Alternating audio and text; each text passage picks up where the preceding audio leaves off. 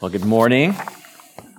It is good to be with you again. It's good that the Howists are here. I don't know if you know this, but Josh is my son's pastor down in Redlands. So if you're wondering, why is he down there? It was for me. It was for me. Philippians chapter 2. Open your Bibles to Philippians chapter 2. The Apostle Paul, writing by inspiration of the Holy Spirit, to the church in Philippi and also to us, writes this: "Do nothing from selfish ambition or conceit, but in humility count others more significant than yourselves. Let each of you look not only to his own interests, but also to the interests of others." Would you pray with me briefly? Father, we ask now that you open your word up to us and open us up to your word, that we might behold the light of the gospel of the glory of Christ. Please bless us to that end in Jesus' name. Amen. March 15th, 1783, General George Washington stood before the officers of the Continental Army. The Revolutionary War with Great Britain had been fought and won, but what the rebels, the colonies, would do to form a government was still in question. The colonists had declared and they had fought for and they had won their independence, but that didn't settle the fact of what kind of government would be formed to replace that of George III's England. And at the time, the prospects seemed dire. The soldiers of the Continental Army who had sacrificed so much for the colonies were being mistreated. Promises had been broken, agreements had been reneged, wages had been withheld, sufficient food and clothing were still nowhere to be seen, and the army had reached the breaking point. They were fed up. And if the Continental Congress would not act, then the army would. So a conspiracy was hatched, now called the Newburgh Conspiracy, to overthrow the Congress militarily and establish a military state. And if the military would have succeeded, it would have just been one more instance where a revolution succeeded, but in the subsequent chaos of the power vacuum left behind, the ideals, such as they were, of the rebellion would have devolved into a power grab. And history is full of examples like that. So General Washington, when he heard of the conspiracy, acted. Mind you, Washington is the one who would certainly have been given power and authority over the military state, but he would not have that. He gathered his officers and he ordered them, "Stand down, you cannot do this." He told them the army exists to serve the colonies and the Congress, the fledgling nation. Now, Washington would continue to advocate for them on their behalf to ensure that they would be treated fairly, but they had been hearing this for years from him. They had heard commands and explanations, promises like this before. That was nothing new. So Washington, he could read the room. He looks at his officers and he sees nothing but resolve in their eyes to continue forward with this. So he switches tactics. He reached into his breast pocket for a letter from a congressman. But when he went to read the small script, he paused awkwardly. His officers had never once seen their general stumble. See, Washington was a mountain of a man. At a time when the average height for men was about 5'6", 5'7", George Washington was 6 feet 2 inches tall. His strength was prodigious. His confidence was infectious. But he moves the paper back and forth, not able to read. And so he fumbles into his pocket for a set of spectacles. And his officers were stunned at this. Never seen it before. So Washington begs his officers, "Gentlemen, you must pardon me," he said. "I've grown old in the service of my country. And now I find that I am growing blind."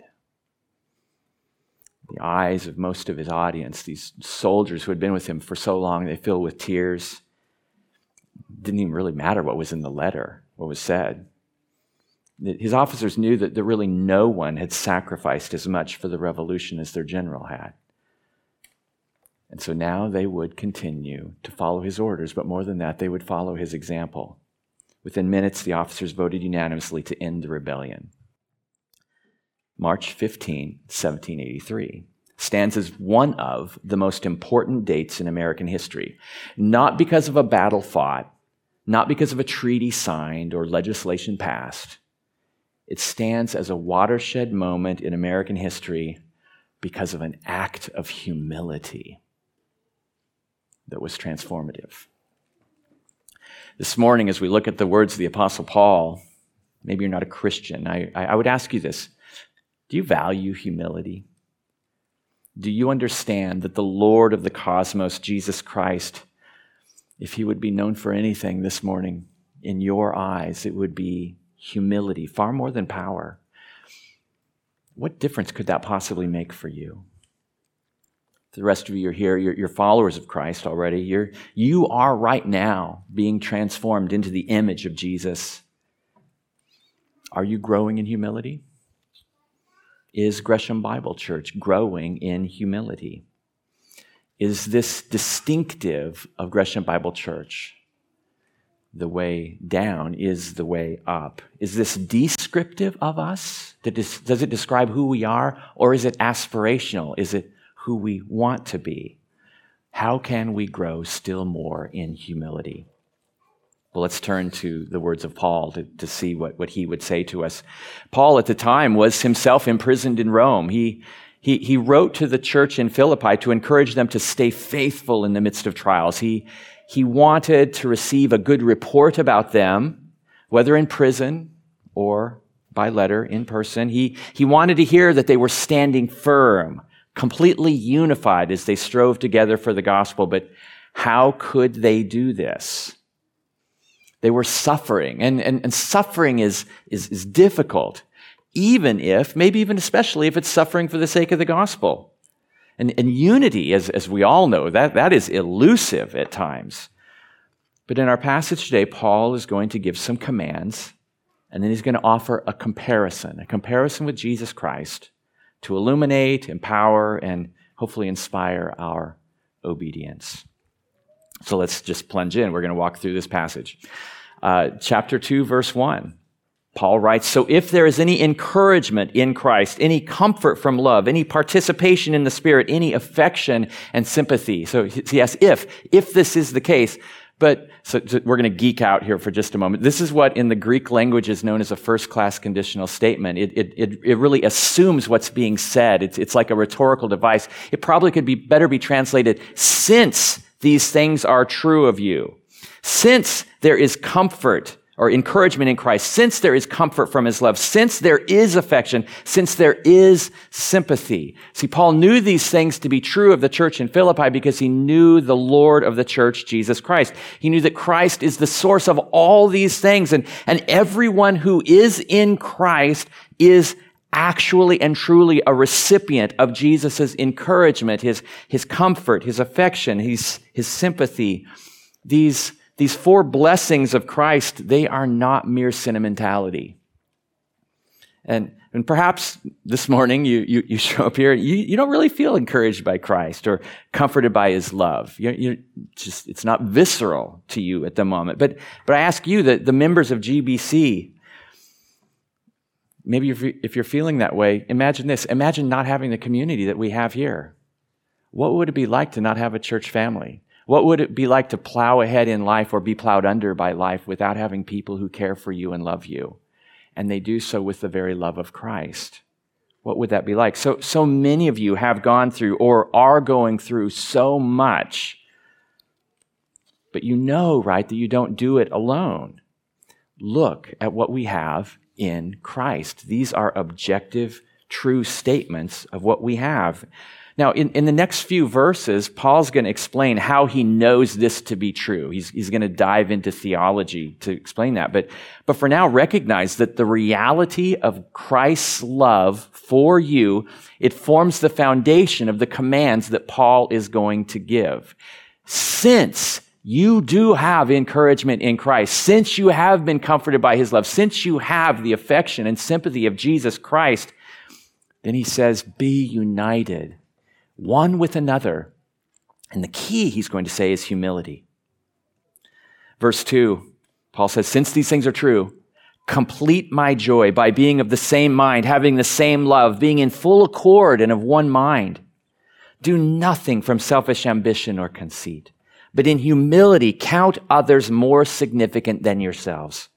Let each of you look not only to his own interests, but also to the interests of others. So Paul starts here with unity, but his focus, as we see, it's really on humility and the service that follows from that. And we have to admit that humility, it doesn't really come easy for us, for any of us.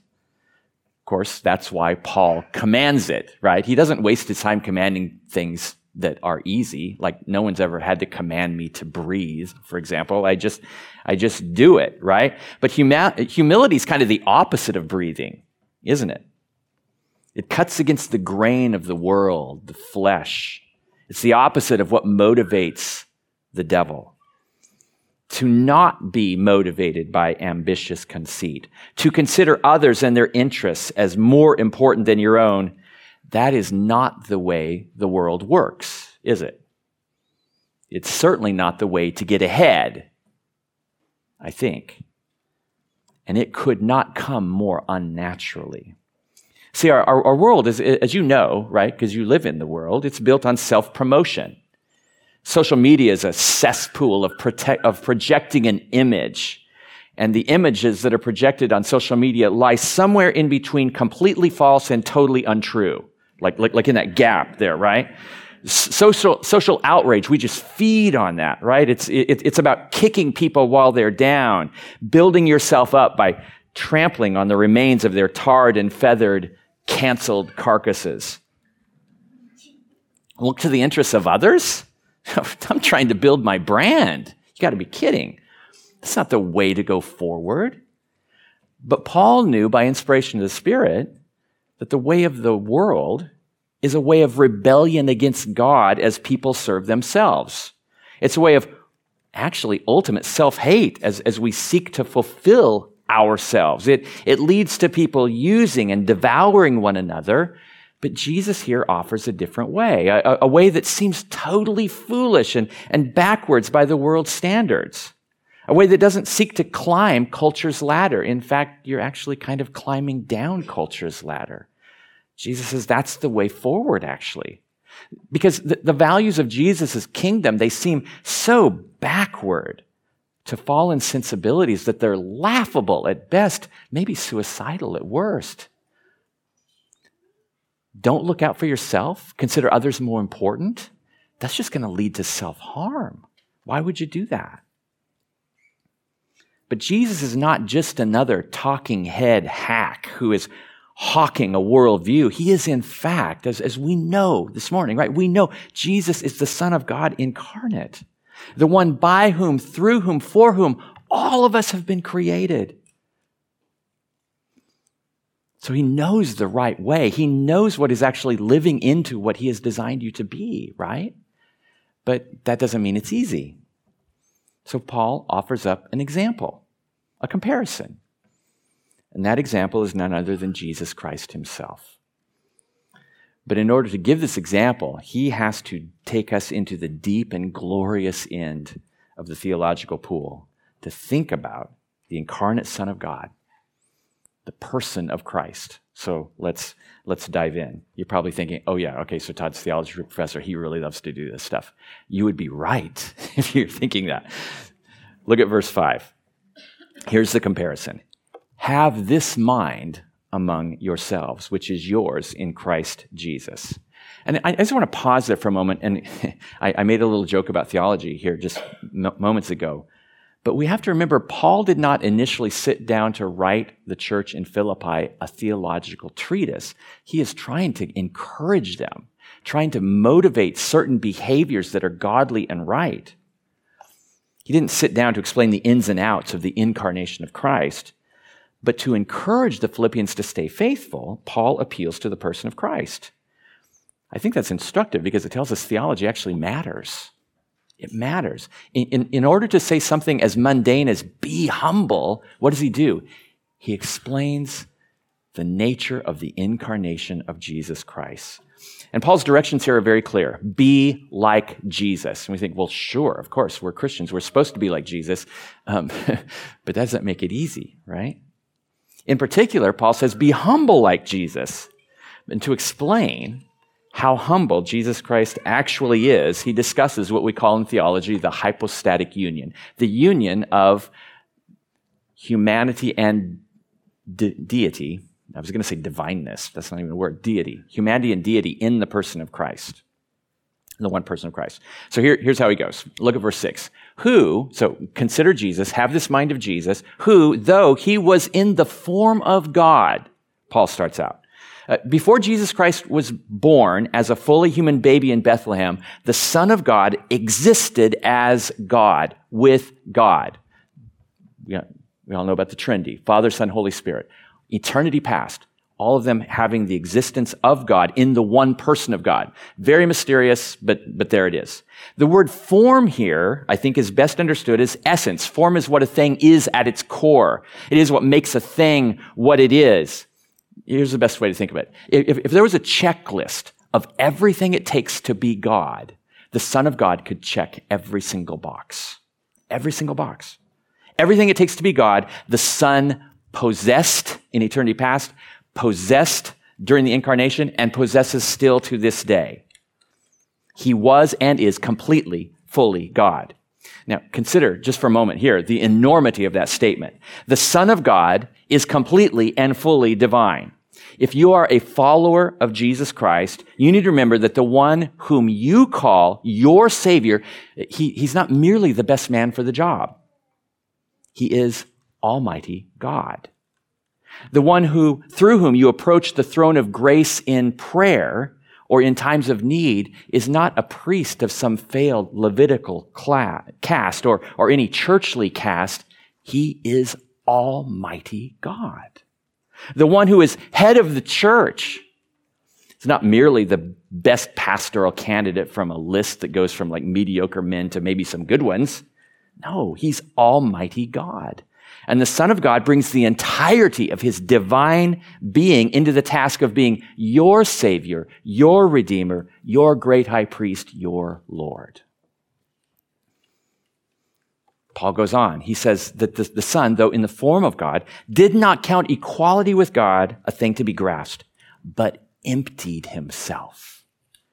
The Son, prior to the incarnation, the birth of Jesus at Bethlehem, enjoyed equality with God, the existence of God, because he is God. That is, the Son of God, think of it this way, he had all the trappings of deity. Whatever those are, I'm not entirely sure what those are, but they have to be awesome, right? They have to be great. He enjoyed the existence of God because he is fully God. Imagine like all the glory and honor and majesty that rightly belongs to God.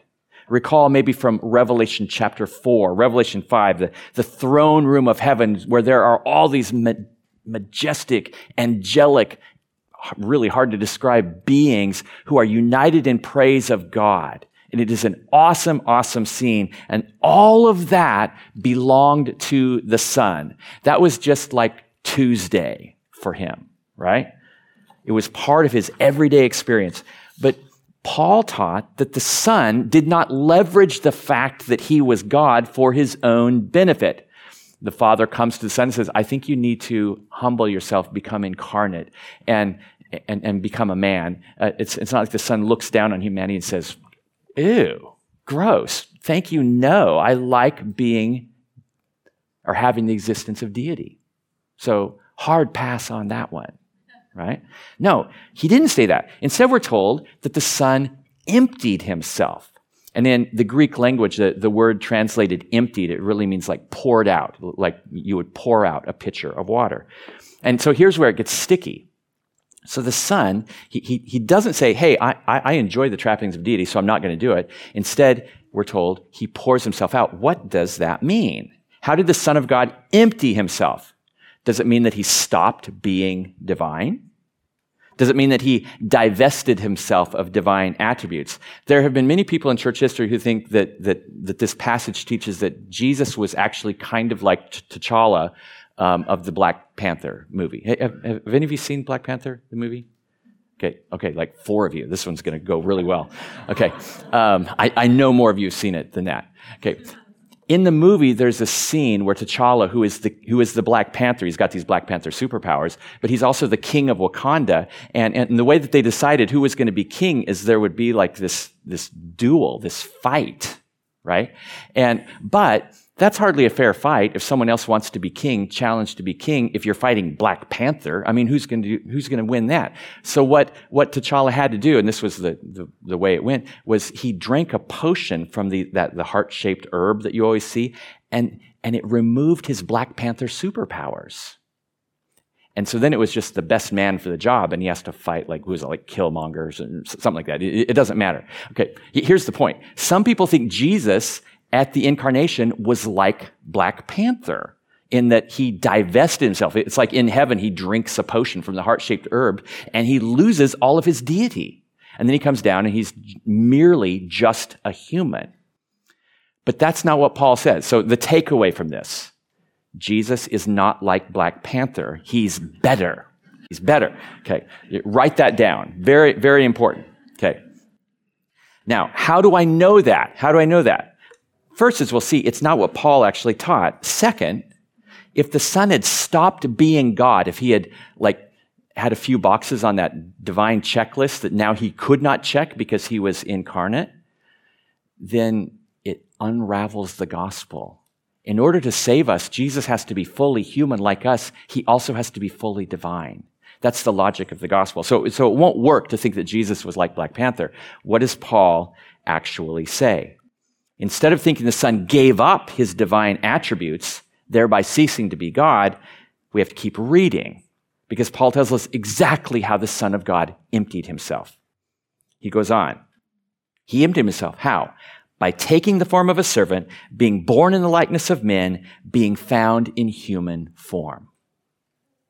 He uses 3 phrases there to describe how the Son emptied himself.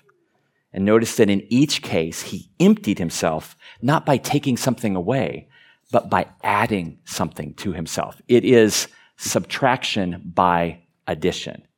First, he took the form of a servant. Again, form, same exact word that we used earlier, describes the nature of something. Jesus took on the very nature, existence, and essence of a human servant. Go back to the original illustration. If you had a checklist of everything it takes to be God, if you had another checklist of everything it takes to be a human servant, Jesus could check every single box. Now he's got 2 lists where he can check every single box. In the passage, we're instructed to look at Jesus as the model and essence of what a servant is. A servant is not motivated by vain conceit or selfish ambition. A true servant is humble, motivated by concern for others. We can look at the life and ministry of Jesus. We see him living that out, right? Washing his disciples' feet, feeding the multitudes, healing the sick. It's like he lived and came to serve. I think he even said that, right? Even the Son of Man did not come to be served, but to serve and to give his life as a ransom for many. The second phrase there, Jesus took on and was born in the likeness of humanity. Like every human being after Adam and Eve, Jesus was born. Now, I grant you, his conception was miraculous, extraordinary, but he was formed in the womb for 9 months, right? Mary didn't give birth to an elephant, right? Like probably about 9 months, like every other baby, and he was born, granted, with angelic, singing, but really just like every other baby. Humble circumstances, but really born just like an ordinary baby. I mean, the birth of Jesus, which we'll be looking at in how many days till Christmas? You got 5 months of shopping to do, right? The circumstances were very humble, but the description in the biblical text is Mary gave birth to a son. It was so ordinary that it needed no explanation. His growing up years were much the same, pretty ordinary. Need no elaboration or explanation. It's almost like there's really nothing to see here, guys. It's just a human. Now, we know he was more than that, but he was not less. Third, we're told Jesus came as a man. Literally, the text says, being discovered in the appearance as a man. Apparently, Jesus' humanity was no secret, right? It was there for all to see. The eyewitness verdict on Jesus by all who saw and knew him was that he was what he appeared to be. A human man. Notice what Paul did not write, though. He did not write that Jesus emptied himself by giving up his divine nature and replacing it with a human nature. No, rather, Jesus emptied himself by adding a human nature to himself. It was, if you will, subtraction by addition. Now, my former professor of mine, Bruce Ware, he illustrates the concept of subtraction by addition, because that just sounds weird, right? How do you take something away by adding to it? Well, consider a brand new Ferrari in an auto showroom. The car's in mint condition. The paint shines with a luster that magnifies its glory. It is an expensive, powerful sports car. Now imagine that you take it out for a test drive. Don't be too distracted by this because you're going to have to focus back in. But for a moment, imagine taking it out for a test drive. And it's a day rainier than today. It is wet. And you decide, I want to see what's under the hood, but I want to see off-road what's under the hood. And so you take it off-road through mud. And by the time you're done, the car is caked with mud. And you return it, not going to a car wash first. The shine, the glory, the luster of the car are now hidden by a thick layer of dirt. It's still a Ferrari. It's still an amazing car. But its glory has been veiled by the dirt. Subtraction by addition. In the same way, Jesus' deity, his glory, which was always present, is hidden or veiled by the addition of his humanity. Maybe that's why the transfiguration is so significant, because just for a moment, the veil is lifted for a couple people to see. We see this in the life of Jesus. In terms of appearances, there was nothing to commend him to others. His own hometown rejected Jesus. Recall how those who knew him best said, wait, aren't you Joseph's son? Much of Jesus' life and ministry could be classified under the category of does not meet expectations. His followers claimed that he was the Messiah, but he didn't meet any of the stock messianic criteria held by popular opinion. He didn't seem like a likely candidate to usher in a long-awaited kingdom of God. Droves of people came to him, and droves of people walked away disappointed. And at the end of his life, those who were loyal were just a mere handful. A couple frightened fishermen, a few women. One of whom was his mom. She had to be there, right? That's who was with Jesus, stuck it out with him to the very end. Unimpressive. Hardly the kind of entourage that you would expect of the Son of God. But then it gets worse, and Paul tells us that in the passage. He humbled himself by becoming obedient to the point of death, even death on a cross. Because Jesus took the very essence, the nature, the existence of a servant, we should expect that Jesus would do the deeds consistent with a servant. And that's precisely what he did. In obedience to the decrees of God the Father, the Son of God became a human, and he kept on obeying. And he obeyed, and he obeyed, and he obeyed, and he obeyed all the way to the cross. Talk about failure to build a brand. The Son of God is tacked to a Roman cross, the most scandalous and ignominious means of death that perhaps our human civilization, plural probably, have ever devised. And yet it's here that we must remember that Jesus is the Son of God. Despite all appearances to the contrary, he did not come to do his own will. And he certainly was not beholden to the people of the day, no matter how he disappointed them. He came to do the will of the Father, period. He came to save people, period. He came to inaugurate a true kingdom that will last forever. And in order to do that, he went the exact opposite way that we would expect a person who was trying to build a brand would go. What was that will? Jesus came to die to atone for human sins so that all who repent and place their trust in Christ will be saved. And of course, that's the gospel. For those of you who have never believed the gospel, have never committed yourself to Christ, or whatever language you want to use for it, this is what unites all the people here who are Christians. We believe that Jesus is the Christ, the Son of the living God, our Savior. We believe that Christ died for us, doing for us what we could never do for ourselves. And our invitation to you is the invitation we give every single week here. Repent, believe the gospel. It is the most important, the most wondrous, life-changing thing that you could ever do. But notice, even in the gospel, how humility is front and center. For the rest of us, when Jesus hanging on the cross, he didn't look the part of Almighty God, did he? And yet that's exactly who he was, and that's who he is. Unrecognized by most, veiled by the form and role of a servant, Jesus Christ was still and always will be God in the flesh. Martin Luther called this theology of the cross. If you really want to know who God is, look at the suffering, humble servant. The glory of Christ is still veiled to the world. It's not public. Unbelievers don't recognize this glory. To them, Jesus might have been a remarkable human, but he didn't appear glorious. He may have said some clever and occasionally helpful things. He may have lived a life worthy of I think that's pretty good. He's a good guy. Inspirational conviction. But he wasn't worth emulating, at least not the hard parts of what he had to say. For most people, he's ultimately not worth following and certainly not worth worshiping. But we know better, don't we? We know that in that act of humility, we see the character of God writ large. Sometimes, even followers of Christ don't recognize that, though. We live in anticipation of his return, but we have to anticipate that in faith, not by sight. For all of us here, most of the glory of Christ is what we see in the body, the church.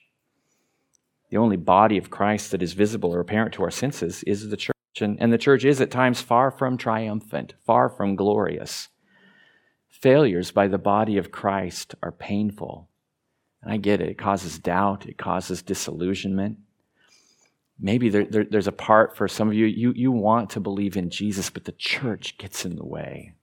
The disciples of Jesus get in the way. But I would encourage you at that point, turn in faith to the following verses. Verse 9, therefore, Jesus, a man, humble, servant to the point of death on a cross. Therefore, God has highly exalted him and bestowed on him the name that is above every name, so that the name of Jesus every knee should bow, in heaven and on earth and under the earth, and every tongue confess that Jesus Christ is Lord, to the glory of God the Father. That's what we have to cling to. It turns out that the way to go up, you go down first, at least by the world's standards.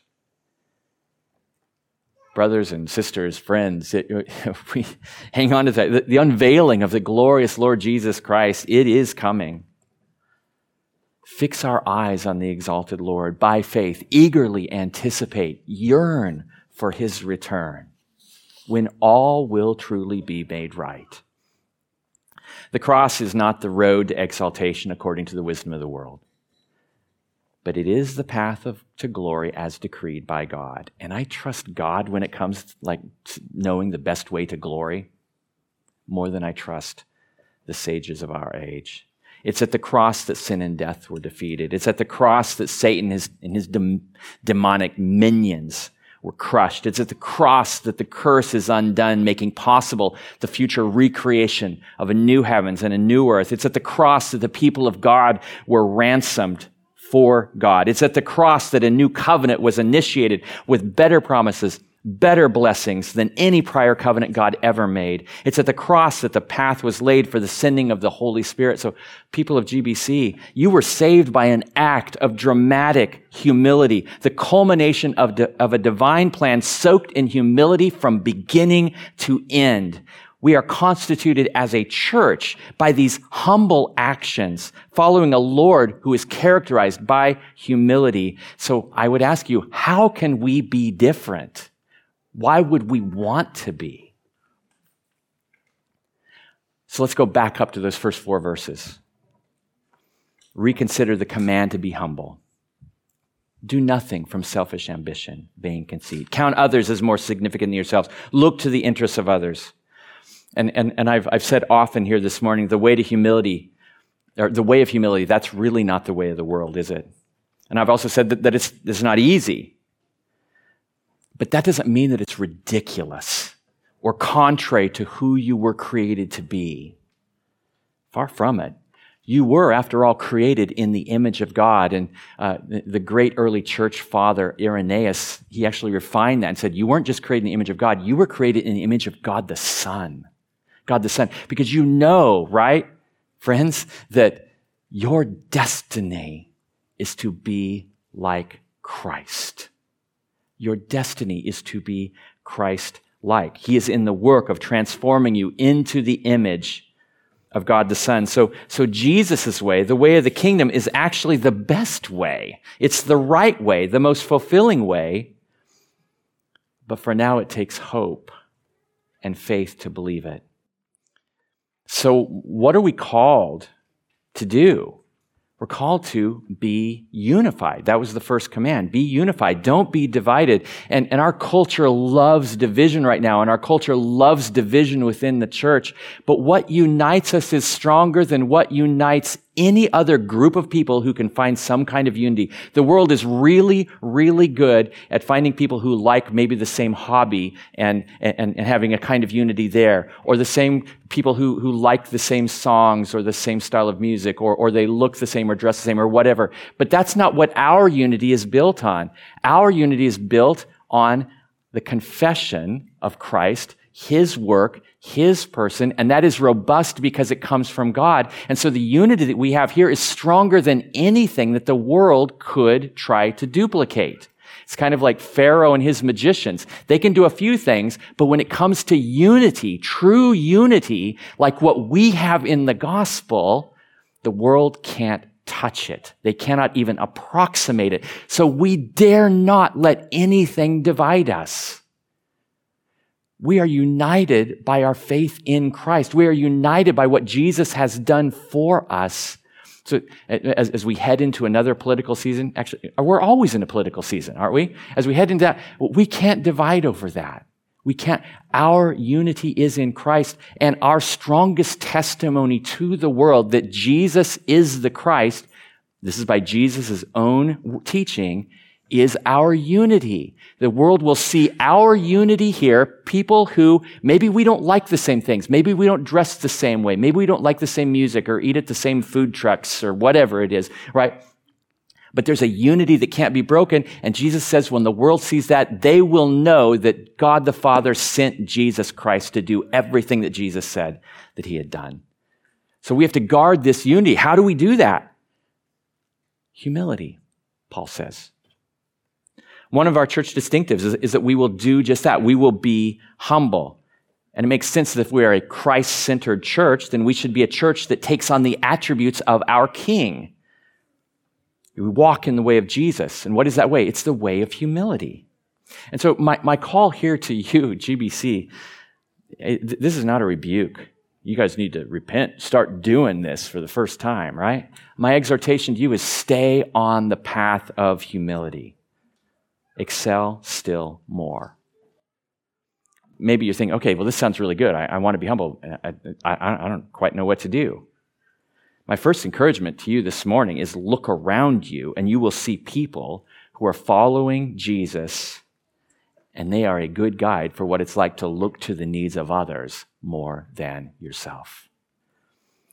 Someone relatively new to the church, I will say that my wife and I were so deeply moved and encouraged when we first walked in and we looked around and we saw evidence of people who were doing what Paul said. Don't look to your own interests, but look to the interests of others. Consider others' needs as more important than your own.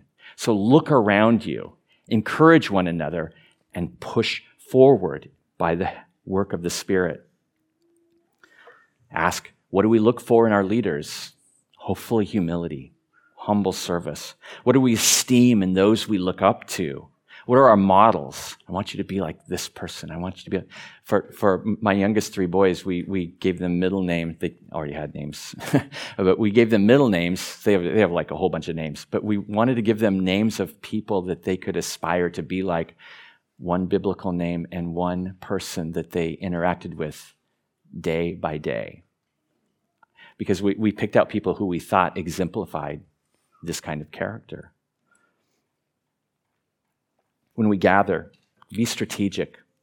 Encourage you, plan to serve others rather than to be served. Show up on Sunday morning asking, boy, I sure hope the music is this way because I need it. Or, man, I hope Todd doesn't preach forever this morning. I get it. That would be okay. But consider coming early so you can talk to others. Figure out how to pray for them, how to serve them. Greet people who are new to the church. Talk with them. And again, my own experience here and what I've seen you, I'm not asking you to start doing something you're not already doing, but excel still more in that. If you have time and desire, what does humble, sacrificial service look like? Talk to our local outreach team. There's a board in the back. I'm sure they'll be delighted to give you some ideas about how you can serve those in the church and in the community. We already heard how we can sign up for service in the community. That's a tangible and practical way to put into practice what we've learned is the way of Jesus. Do you know what it's like to receive encouragement from Christ? I'm sure you do. If you have such comfort, then share that with others. And young people, as you go back to church, taking the path of humility will mark you as different, maybe even strange.